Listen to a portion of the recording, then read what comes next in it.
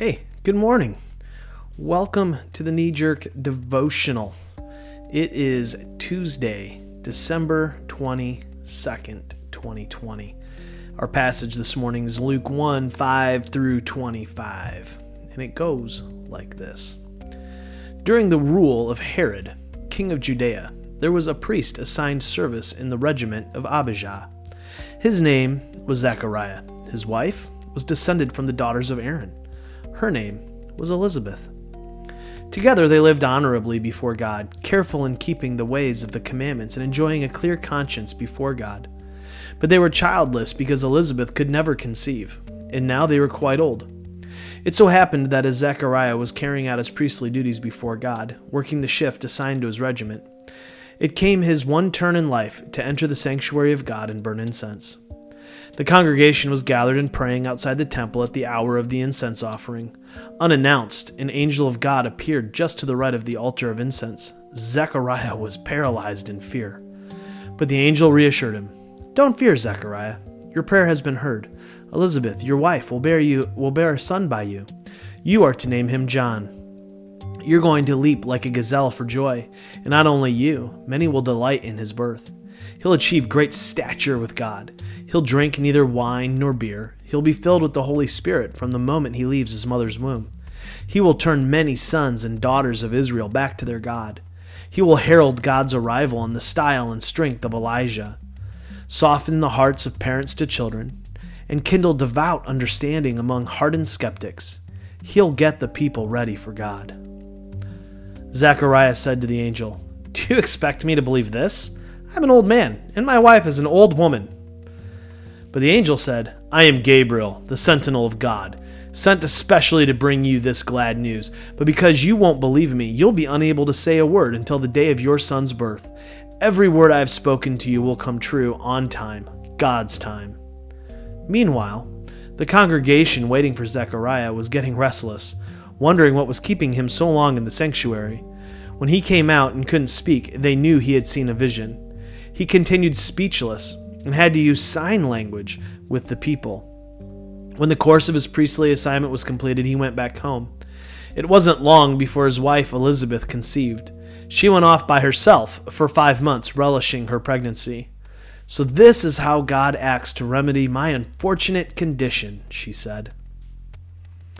I love this story. It's one of those that makes me smile every time I read it, mostly because it puts on such prominent display the arrogance of us men, especially those of us male clergy who think we know everything. Now, some of you may be rolling your eyes already. Some of the women reading this have probably whispered amen to themselves. But hear me out before just ignoring this. For a long time, it's been a man's world. We men have created systems to ensure that we hold on to power and control in most avenues of life.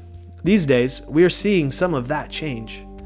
It's not changing fast enough in many ways. But it took a long time to build the system to our liking, and it's going to take a long time to dismantle and rebuild the system as we are going.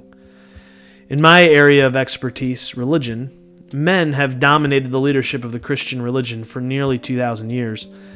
In the Jewish faith, it's been even longer. For those of us who are pastors, Zechariah is the embodiment of us. Here he is, faithfully serving the Lord in the temple.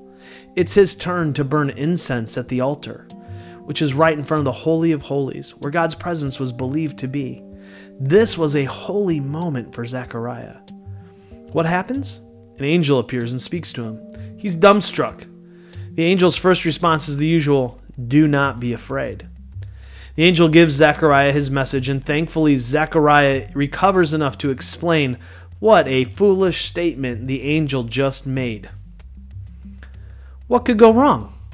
Zechariah was learned, wise, and probably considered holy by many.